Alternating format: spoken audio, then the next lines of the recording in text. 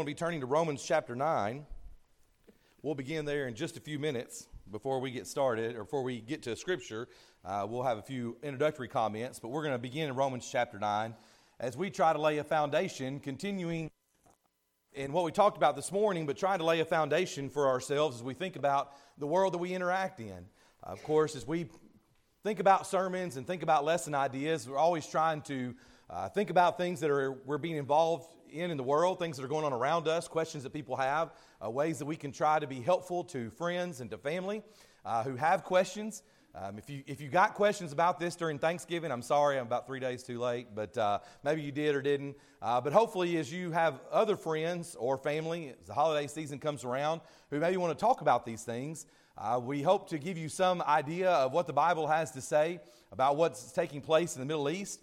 I hope that today has been helpful, at least this morning. Certainly I appreciate the compliments that you gave and hope that it was.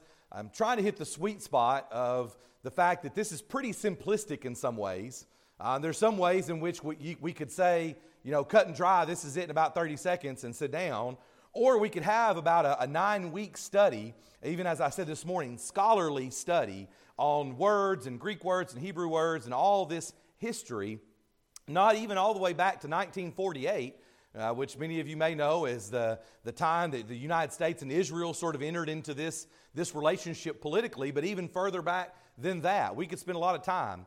I mentioned that I tried to consume a lot of things that I could find, and I'd be willing to pass any of that on to you. A lot of it was sermons of friends and other preachers that I know, and some said, well, I listened to this person, and then I was listening to them, and we just kind of keep passing on. I did find it interesting that Wesley Hazel, that preaches down in Valdosta, Georgia, I was listening to one of his lessons, and he is in the middle of a series. He's doing at least 4, I think, if not 5, Sunday nights on this topic. He's talking about the Battle of Armageddon. He's talking about Israel, talking about all these things. And I already had one person today said, you ought to talk about the rapture. I said, oh, that'll be real easy. Let's just talk about the rapture. But as you know, and I appreciate the laughter because I'm trying to be a little facetious, that these are difficult topics and there's a lot of confusion. And so it is kind of hard to hit the sweet spot between telling somebody, well, that's not what the Bible says, and then you don't even know where to go from there, or going into, well, let's open a Bible and look at the 35 to 45 verses that all talk about this and trying to have this deep discussion. But I was going to say that in Wesley's lesson, one of his introductions, he shared a book that was written by Guy N. Woods that talked about a background of the troubled history of the Middle East, or something like that. I messed it up a little bit there. But the background of the troubled history of the Middle East, written by Guy N. Woods, published by the Gospel Advocate in the 1990s. A title that said Trouble in the Middle East in the 1990s. We're not dealing with something that's not been around, that people have not been talking about for a long time. And as I said this morning in my disclaimer, I'm not a political person or expert, and I do not claim to have all the answers in this.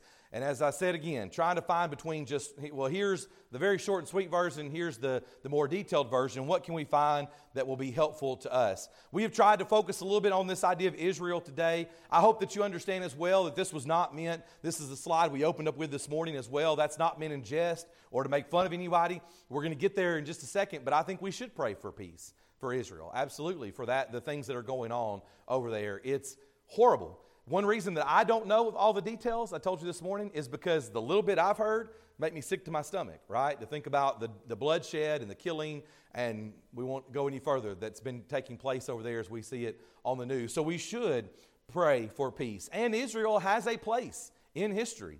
The nation of Israel has had a place in history, and that's kind of what we're going to be talking about this afternoon. Real quick again, this morning, I was looking through my notes that I had been compiling during the week, and one of the things I didn't say this morning, I kind of said in general, people talk about Matthew 24 and the things that are taking place in Israel. I found where I'd written down, here are some things that people do say where they get Matthew 24 a little twisted. One is that Israel will be regathered and restored to their homeland, in their homeland. That's why that strip of land is very important to so many people. A second thing is that the Jews are the physical descendants of Israel, and they will, as a nation, turn to Christ. That's something that's supposed to take place. A third thing is that God is not finished with the Jews, nor with the land He gave them. That's another thing that people sometimes say. And then fourth, that restored Israel, this regathered, restored nation of Israel will inherit the land that God gave to Abraham, which again, that little strip of land that's not very wide is so important and people are fighting over it. Those are things that people say. I don't know how many conversations you've had about this recently, but the title that I came up with that I hope is helpful is, what can I tell my friends? What can I say to people as we talk about this at the water cooler or at school or wherever it may be? Some responses that we can give this afternoon. Number one, war is bad. War is bad and should be condemned. There's no doubt about that. When I say pray for peace, and I kind of use that slide saying that a lot of people are saying that, I'm not being facetious. I'm not trying to make fun or to say anybody's wrong. We should absolutely pray for peace. What we're not saying in both the lesson this morning and this afternoon is that we don't care. Well, you know what? That's not God's chosen people anymore, so it doesn't matter. We don't care. No, that's not true at all. Any more than it is the atrocities of Germany years ago, any more than it is what's taking place in other areas in the Middle East with terrorists and things, or in our own country, we should not be praying for people to be destroyed or for them to suffer. We should condemn war and say that it's something that should be avoided, although at times certainly we have entered into conflicts for various reasons, but as much as we can, it should be something that is to be avoided. We should pray for peace. In fact, one of the lessons that I was listening to was our brother David Smith, of course, up the road at North Hamilton. He had done one a month or so ago, kind of when this first started. And he mentioned Romans chapter 9, verses 1 through 5. I ask you to turn there. And one of his points was, as God's people today, as God's people, we should be praying for the Jews to be saved. For people who claim to be Jewish but have rejected Christ, we should care for their souls. We should pray for peace. We should condemn the war that is taking lives. Look at Romans chapter 9, beginning in verse 1. Paul says, and let me tell you, this is, somebody said, there is not a more tender passage in Scripture when it comes from Paul's pen than this right here. Try to read and hear the emotion in it. He says, I tell the truth in Christ. You ever said that? I promise, I'm telling the truth. I tell the truth in Christ. I am not lying. My conscience also bearing me witness in the Holy Spirit that I have great sorrow and continual grief in my heart. For I could wish that I myself were accursed from Christ for my brethren, my countrymen according to the flesh, who are Israelites, to whom pertain the adoption, the glory, the covenants, the giving of the law, the service of God, and the promises, of whom are the fathers, and from whom, according to the flesh, Christ came, who is over all, the eternally blessed God. Amen. Paul is almost again with tears saying that I pray for them, I grieve for them. Have you ever noticed here, did you hear what Paul said in verse number 3? He says, I wish I could be condemned and they could be saved. How many of us would say that? Probably not many, right? I stand before the judgment seat of Christ. My wife stands for the judgment seat of Christ for herself. My kids will. And I don't want them to be condemned. But I also can't do anything about it. But he says, I feel so strongly about the nation of Israel and my brethren, the Israelites, that I wish I could be condemned for their sake so that they might be saved. You know, people are concerned with our alliance with Israel. They're concerned about the billions of dollars that we send over there in aid, and that's part of this discussion sometimes as well. And again, not a political expert. We send aid to a lot of places. Some we might agree with, some we might disagree with. I don't know, but you know, it's always been a thing. Well, we're going to support Israel. Israel is God's people. Despite the politics, we should care about the souls that are in the Middle East, the nation of Israel. We should care about the war that is going on there right now and pray that it would be resolved, pray for safety, pray for the women and children. We should pray for all of those things. Paul is talking about the Jews here. He says that in verse number 3 and even verse 4, who are Israelites. Do you know what he's talking about? He's talking about the Israelites. You know what they had done? The Israelites had done some pretty bad things to Paul, hadn't they? I mean, do you want to go through the list? We don't have time this afternoon to go through the list, he says. When he's been shipwrecked, he's been beaten, he's been all these things, put in prison. They were pretty bad to him. But what does he say? Still, he says, I wish I could be cursed for their sake. And you know what's interesting is somebody would read what Paul's about to say, right? We didn't go further. We stopped at verse 5. But as he goes further through chapters 9, 10, and 11, This is one. I know Clayton already gave you some homework this morning, but I'm going to give you some more. This is one. You can go home and read Romans 9, 10, and 11. And this is where he's talking about the Israelites and their issues. If that is said today, what are most people going to say? Well, that's anti-Semitic. He ought to be jailed for hate speech because he's anti-Semitic in what he's saying. Paul's not anti-Semitic. He cares about them more than anyone. But he's got the same problem as us. Read those verses 1 through 5 again. Look over at chapter 10 in verse number 1. Brethren, my heart's desire and prayer to God for Israel is that they may be saved. He's not anti-Semitic when he tells them they're wrong, because he's also reminding them, I love you and I want the best for you. Friends, this is the problem we have today with a host of other things, right? When a preacher stands up and says homosexuality is wrong, he's accused of hate speech and all these things. The truth is, try to be like Paul. No, I love you and I want the best for your soul, but according to what God has said, not according to what you think or feel. The same thing is true here. That's not hate speech when we say homosexuality is wrong. We're simply trying to stand upon the truth of the Word of God. When Paul says those who claim to be Israelites and Jews and deny Christ, he's saying they're wrong. He's not being anti-Semitic. He's calling them out of love because he cares for their souls. As Christians today, one response we should have, and maybe the first, is that no, the war is not good. And it should be condemned in a sense that we should do our best to try to support those things being stopped and no more killing. And then we'll get into this other stuff as Paul kind of does as well. One other point here before we get into the Bible passages about Israel just a little bit. Yes, this land area was important in the Bible. So if you have your Bibles handy, let's go to a few Old Testament passages. I know some of you are writing this down, but you can be turning to Judges 1. I'll put the first one up here in just a second. Judges chapter 1. You can be turning to Judges chapter 1. We're not trying to deny that this was not an important area of land that is discussed in the Bible. This has some history to it, although maybe it doesn't have the same place today as it did then. So here's one, and we're going to look at 3, and I think there's at least 5, there may be a few more, where Gaza is mentioned. Judges chapter 1, verses 18 and 19. Judah inherited the land of Gaza. It says here, also Judah took Gaza with its territory, and even down in verse 19, so the Lord was with Judah, and they drove out the mountaineers, but they could not drive out the inhabitants of the lowland because they had chariots of iron. Now, without getting into all that struggle again with the book of Judges and what the people went through, but this is the promise fulfilled. They have the land, or I guess I should say, well, yes, they should. In Joshua, they are conquering. Now we come to Judges, and they have the land.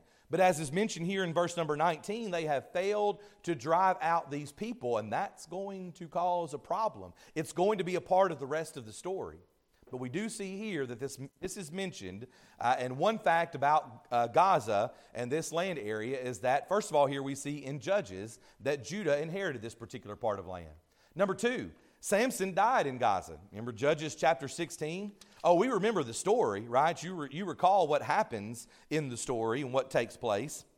But we see through the end of the chapter there that's where they are going to take him, and that this is where he's going to be then whenever he is going to lose his life at this time. We think about him with the Philistines. And in Judges chapter 16, and really, of course, the story of Samson goes further beyond that. But chapter 16, I've got 28 through 30 here about his death. But look back at verse number 1, chapter 16, verse 1. Now Samson went to Gaza and saw a harlot there and went into her. And then this is beginning that story of him and Delilah. And we talked about this not too long ago. But this is where he's going to lose his life. Again, very historical. Very kind of important to what's taking place with the nation of Israel during this time in this particular strip of land. One more here. Do you remember in Acts chapter 8? I know you remember Acts chapter 8. We talk about Acts chapter 8 a lot, don't we? The Ethiopian nobleman is traveling. But do you recall that there at the very beginning, it says that an angel of the Lord said to Philip, "Arise and go toward the south along the road which goes down from Jerusalem to Gaza. This is desert." And this is where he's going to meet this Ethiopian nobleman, because that is where he is headed to. He's traveling back to that particular place of land. Now, again, that's not a holy land. That's something else that I wanted to share. I forgot to put in my notes, but just kind of came back to my memory there. When we talk about this, you'll hear some people say, well, this is the Holy Lands, right? Or we're going on a trip to the Holy Lands. I would challenge or just caution against using that terminology. Not that it's, an all-out sinful thing to say, but when you understand, sort of like we do when we say, well, we're going to church, right? And we say, well, we're not going to church because we are the church, that kind of thing. And we say, well, when somebody says that, I'm going to church, we know what they mean, and they're not trying to be disrespectful, although the more biblically appropriate thing might be to say, well, we're going to worship with the church, that kind of thing. The same thing is probably true with this, right? This is not holy land anymore, and even if it was even in the first place, in a sense, it was important. I know some people like to use the term Bible lands, right? That's probably maybe a little more accurate depiction. This is the area in which these events are taking place, and it has historical significance. Now, you say, well, I'm not going there because I think it's holy. But there are probably some people who say, well, I want to travel there, and if I don't go there before I die, I'm going to be in trouble because that's the Holy Land, and I need to, put my feet on the Holy Land. So again, we're trying to strike this balance between, being overly simplistic, but being, on the other side of the spectrum there. Well, what's the truth? Well, when somebody says, what's going on with the Holy Lands right now, I understand what they mean, and it's not always the best time to stop somebody and say, well, let me tell you why you're wrong.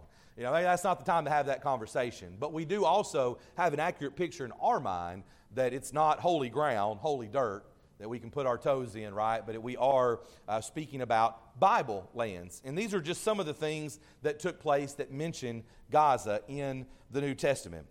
All right, let's then get into the idea, number 3, of the fact about Israel is that Israel was a part of God's divine plan. There's just no way around it, and we shouldn't try to get around it. I mean, it's not a reason to be afraid of this conversation. Israel was a part of God's divine plan. It's all over the Bible because the Old Testament is Israel in a sense, but the New Testament is still talking about Israel. Romans 9, 10, and 11. Paul's talking about Israel. So what I'd like to share with you is another brief article or part of an article from Wayne Jackson in the Christian Courier because he uses 4 words, and sometimes he has a great way of making it where we can remember it or at least write it down very succinctly in an outline. But 4 words to think about Israel's place in God's divine plan. Number 1, selection. Almost 2,000 years before Christ was born, God selected Abraham to be the founder of a new nation. In Genesis chapter 12, verses 1 through 3, and this is a passage that we are very familiar with because they are the promises that are made to Abraham. Genesis chapter 12, verses 1 through 3. When people talk about Israel, do you think they realize that before Genesis 12, there was no Israel, right? Israel wasn't a thing until God makes these promises here. And even then, in one sense, they're not really a thing yet. God has made the promises to Abraham, but it's going to be a little while till we get to the book of Exodus before they become the people of God as they exit out of the land of Egypt. But almost 2,000 years before Christ is born, God makes these promises to Abraham, and it was declared that through his seed would come a nation through which all the peoples of the earth would be blessed. Several years later, Abraham's offspring were delivered by God from an era of bondage in Egypt, and they were given a special law. They were given a special system of worship. They were designated from other people in the world. And all of this, though, is doing what? It's pointing the way to Jesus, right? All of it is towards Jesus coming. So they were selected. Secondly, though, they were also tested. For some 1,500 years, I know those are very large round numbers, but for some 1,500 years, God attempted to cultivate the nation of Israel in preparation for the coming of Jesus. All the things we read about in the Old Testament are cultivating the nation of Israel. Jesus is coming. Jesus is coming. But do you know what God had? He had a problem with people, right? All he's doing to cultivate them to get ready for the Messiah to come, and it's a struggle. Just like we use this idea of father and child, the nation of Israel, and we talk about us, we are trying to groom our children and train them into what's right, and it's just a struggle because sometimes they don't want to listen. Sometimes they do what's wrong. They're learning about life and trying to live. The same thing is true with the nation of Israel. God has a constant struggle trying to get them to remain faithful. What did they do? we talked about some of this in our biblical history and our Sunday school catch-up. They violated the law. They didn't just violate the law, they grossly violated the law sometimes. They frequently went after strange gods, right? After these idols. They persecuted the prophets that God sent to them. And real quick, look to the Old Testament. Jeremiah chapter 32 and verse 23. Jeremiah 32 and verse 23, because here's how Jeremiah summarized the history of the Israelite people. Jeremiah 32 and verse 23. And they came in and took possession of it, the land, but they have not obeyed your voice or walked in your law. Read the next part. They have done nothing of all that. You ever said that to your kids, right? I mean, you didn't just disobey, you did nothing that I told you to do. You've gone as far as you can. That's what Jeremiah says as a prophet of God, a spokesman for God, about the children of Israel. They have done nothing that God had commanded them. So he's been testing them, and when they fail that mark, number 3 here, there is the rejection. There is the rejection that takes place. Because of their rebellion, and Brother Jackson calls it their accelerating rebellion, right? It just gets worse and worse, more and more. And that is consummated how? Well, their rejection is consummated in the death of Jesus, right? Not just all these other things they did, but they kill and crucify the Son of God. Because of this rebellion and the death of Jesus, God rejected the Hebrew people. See the word rejection there? They rejected Him, but part of what we're saying is that He ultimately rejects them. Inexcusably, the Jews murdered and rejected their own Messiah. And so God then determines that He's going to do the same to the nation of Israel. Look in Matthew chapter 21. Matthew chapter 21 and verse 44. We covered parables a while back. I can't remember, it may have been towards the end of the ladies' class. I don't remember if everybody was in here for some of that or not, but we talked about parables, and we emphasized this parable of the wicked vine dressers in Matthew chapter 21. And you see here, and by the way, this is part of that timeline from this morning. Look at Matthew chapter 20 and verse 23. What does Jesus do? He comes into the temple. What happens in Matthew 24, where we were this morning? He exits the temple, and that's when the disciples say, look at the temple. You see the timeline there? I was trying my best to determine with 100% surety if He ever leaves in chapters 21, 22, and 23. I don't think He does. I know it's a lot of words, it's a lot of chapters, but maybe He enters at the end of chapter 20, and He's in there until chapter 24 when He walks out and they have this whole discussion from this morning. But in verse 21, or chapter 21, He's telling this parable, and the parable has to do with the Jews. You know, about the destruction of Jerusalem, this judgment upon them because of their rejection. And He says in verse 44, whoever falls on this stone will be broken, but on whomever it falls, it will grind him to powder. God says that He's determined to scatter them as dust, as powder. He is going to reject them. How does He reject them? Kind of a pop quiz from this morning. He rejects them by sending the Roman armies in AD 70 and destroying the temple and Jerusalem that we talked about. Jesus' warnings, you need to flee, all that we said, that's how God rejected them. Now, one other fact that I wanted to share with you real quickly is that according to the Cyclopedia of Biblical, Theological, and Ecclesiastical Literature, anybody got a copy of that on their shelf? And by the way, according to the Cyclopedia of Biblical, Theological, and Ecclesiastical Literature, Volume 3. There's 3 of them at least, right? Who's read the first 2? According to that, today there is not a single Jew who knows his tribal ancestry. You catch that? And the reason I said I wanted to try to clear that up is that's really tough to say.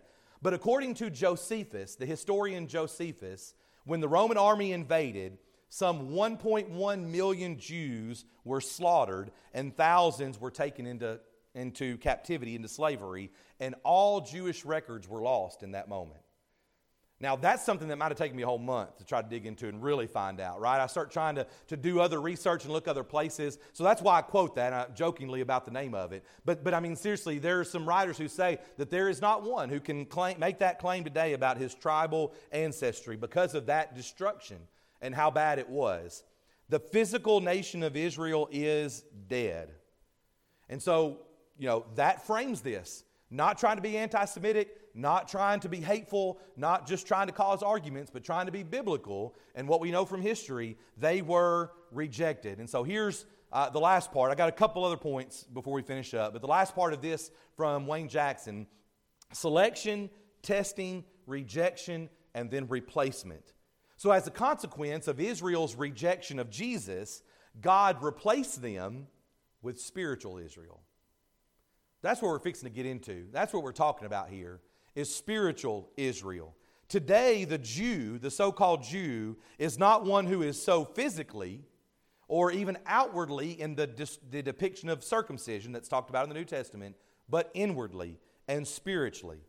If a person will submit themselves to the gospel plan of salvation that we put on the screen almost every service and become a child of God, you can be a part of Israel today, because that is God's divine plan. Israel was a part of it, but because of their rejection, they were ultimately replaced. And that's sort of, again, maybe the simplistic view here in just this particular part. Well, another way we could say it here to kind of begin to wrap this up is that it's not about genes, it's about faith. You could also say it's not about blood or the bloodline, it's about faith. A couple of New Testament passages. First of all, Galatians chapter 6. Galatians chapter 6, verses 15 and 16. Galatians 6, 15 and 16. Paul writes here, and he says, "For in Christ Jesus, neither circumcision nor uncircumcision," there it's mentioned, "avails anything." It's not that outward physical sign, but a new creation. And we know he talks as well about being a new creature, right? Verse 16, "And as many as walk according to this rule, peace and mercy be upon them and upon the Israel of God." I don't think I put it on the screen. Christians today are God's Israel. Christians today are God's Israel. The church, in a sense, Christians could be referred to as Israel today. Not physical. True Israel is not physical, but it is spiritual.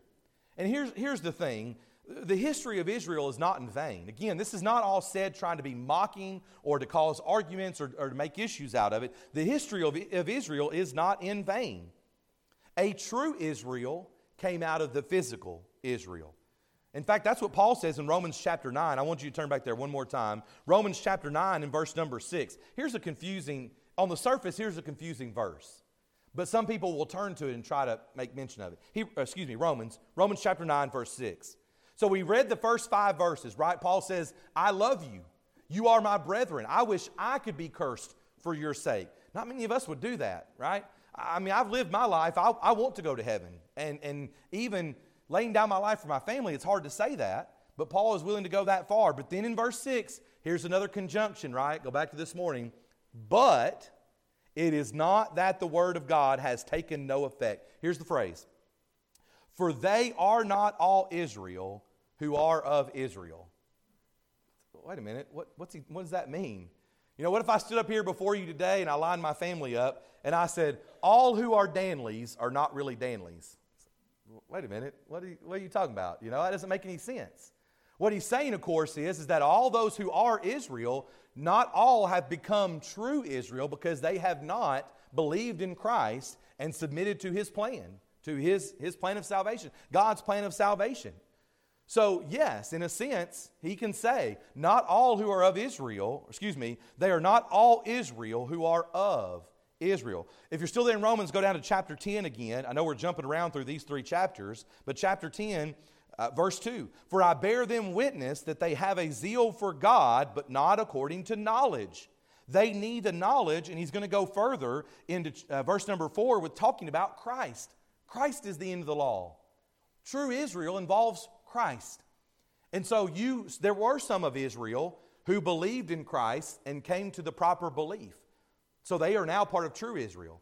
There are some who are of, we might say old, I don't know if that's fair enough, but old Israel, who are not true Israel because they are not believing. They are still rejecting. And here's the other thing we just don't have time for this afternoon. There's a whole lot of passages in the New Testament that talk about how the law of Moses was built to expire. The law of Moses was built to expire. The old law was built to be done away with. It wasn't going to be enough. It wasn't going to do the job. I was listening to a lesson by Glenn Colley. He was talking about some of this, and he mentioned that he had heard some people talking about trucks, right? Big trucks. Just regular trucks, like not like big wheels or anything, but just trucks like you would drive.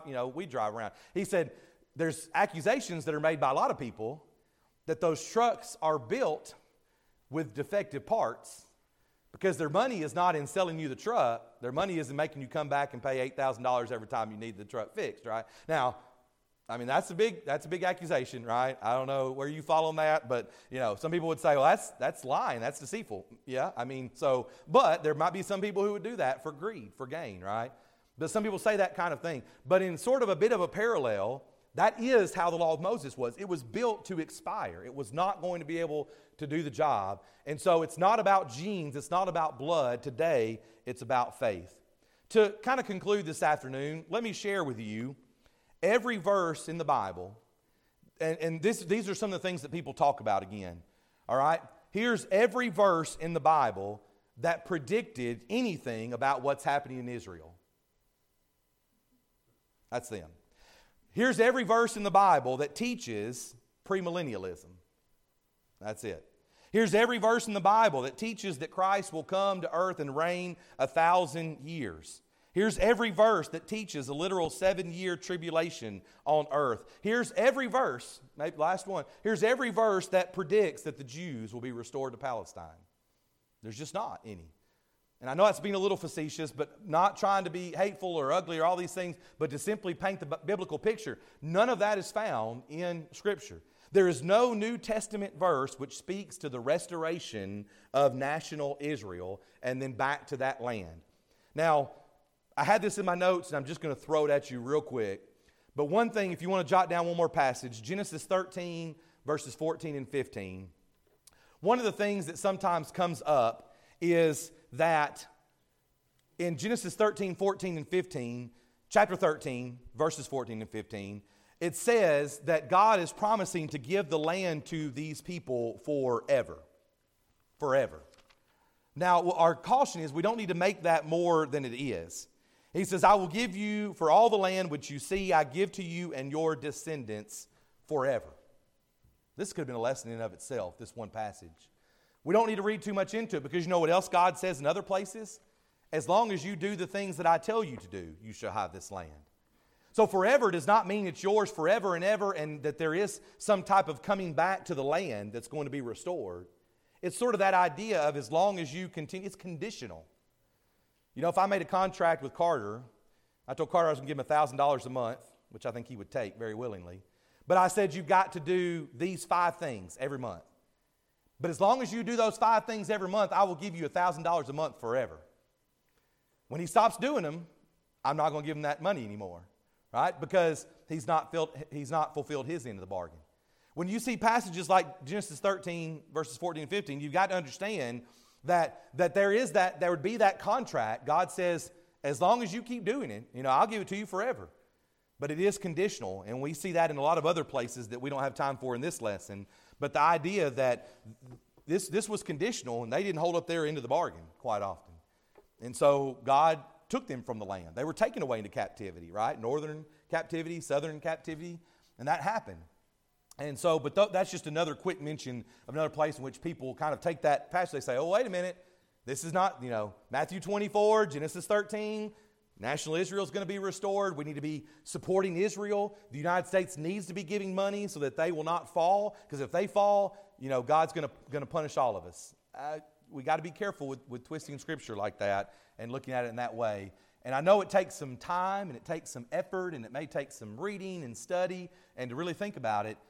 But it makes sense because when you think about God giving them the land forever, well, if he said that and then he took it from them in captivity, is God a contradiction? I don't think he is. I don't think he contradicts himself. So then what could be another understanding of that? Well, as long as you do what you're supposed to do. And he says that in other places. As long as you're obedient, then this land shall be yours. So just wanted to throw that in there because it's just one more way in which people start to twist it. And we just need to understand that Israel had a plan. Israel had a part, in God's divine plan. And it helped, it wasn't in vain, but it helped then this true Israel to come about. And the beautiful part this afternoon is that you can be a part of true Israel. You can be. By obeying God's simple plan of salvation. We don't use that phrase today, but it's still true. That when you are obedient, you can be a part of true Israel and be a child of God, even as we use that terminology, and be faithful so that you can receive the reward that is prepared. If you're here this afternoon, we're about to sing this song of encouragement. If you've not done that, then we sing to encourage you, and we give our suggestion, our idea that we would study with you even more about that as soon as possible if it be something that you desire. If you are here and you've done that, brother or sister, but you have wandered away, then why not come back to Him? Why not enjoy that safety that is a part of being a part of the family of God? Don't wander away. Don't be lost in sin, but enjoy the blessings being a child of God. Maybe you need to come forward to the front and make it known in a public way that we can pray with you and for you. Maybe it's something else on your heart and mind as we go through many struggles in this life that you'd like to share with your family so that we can pray with you and for you. But either way, we offer God's invitation, even now as we stand together.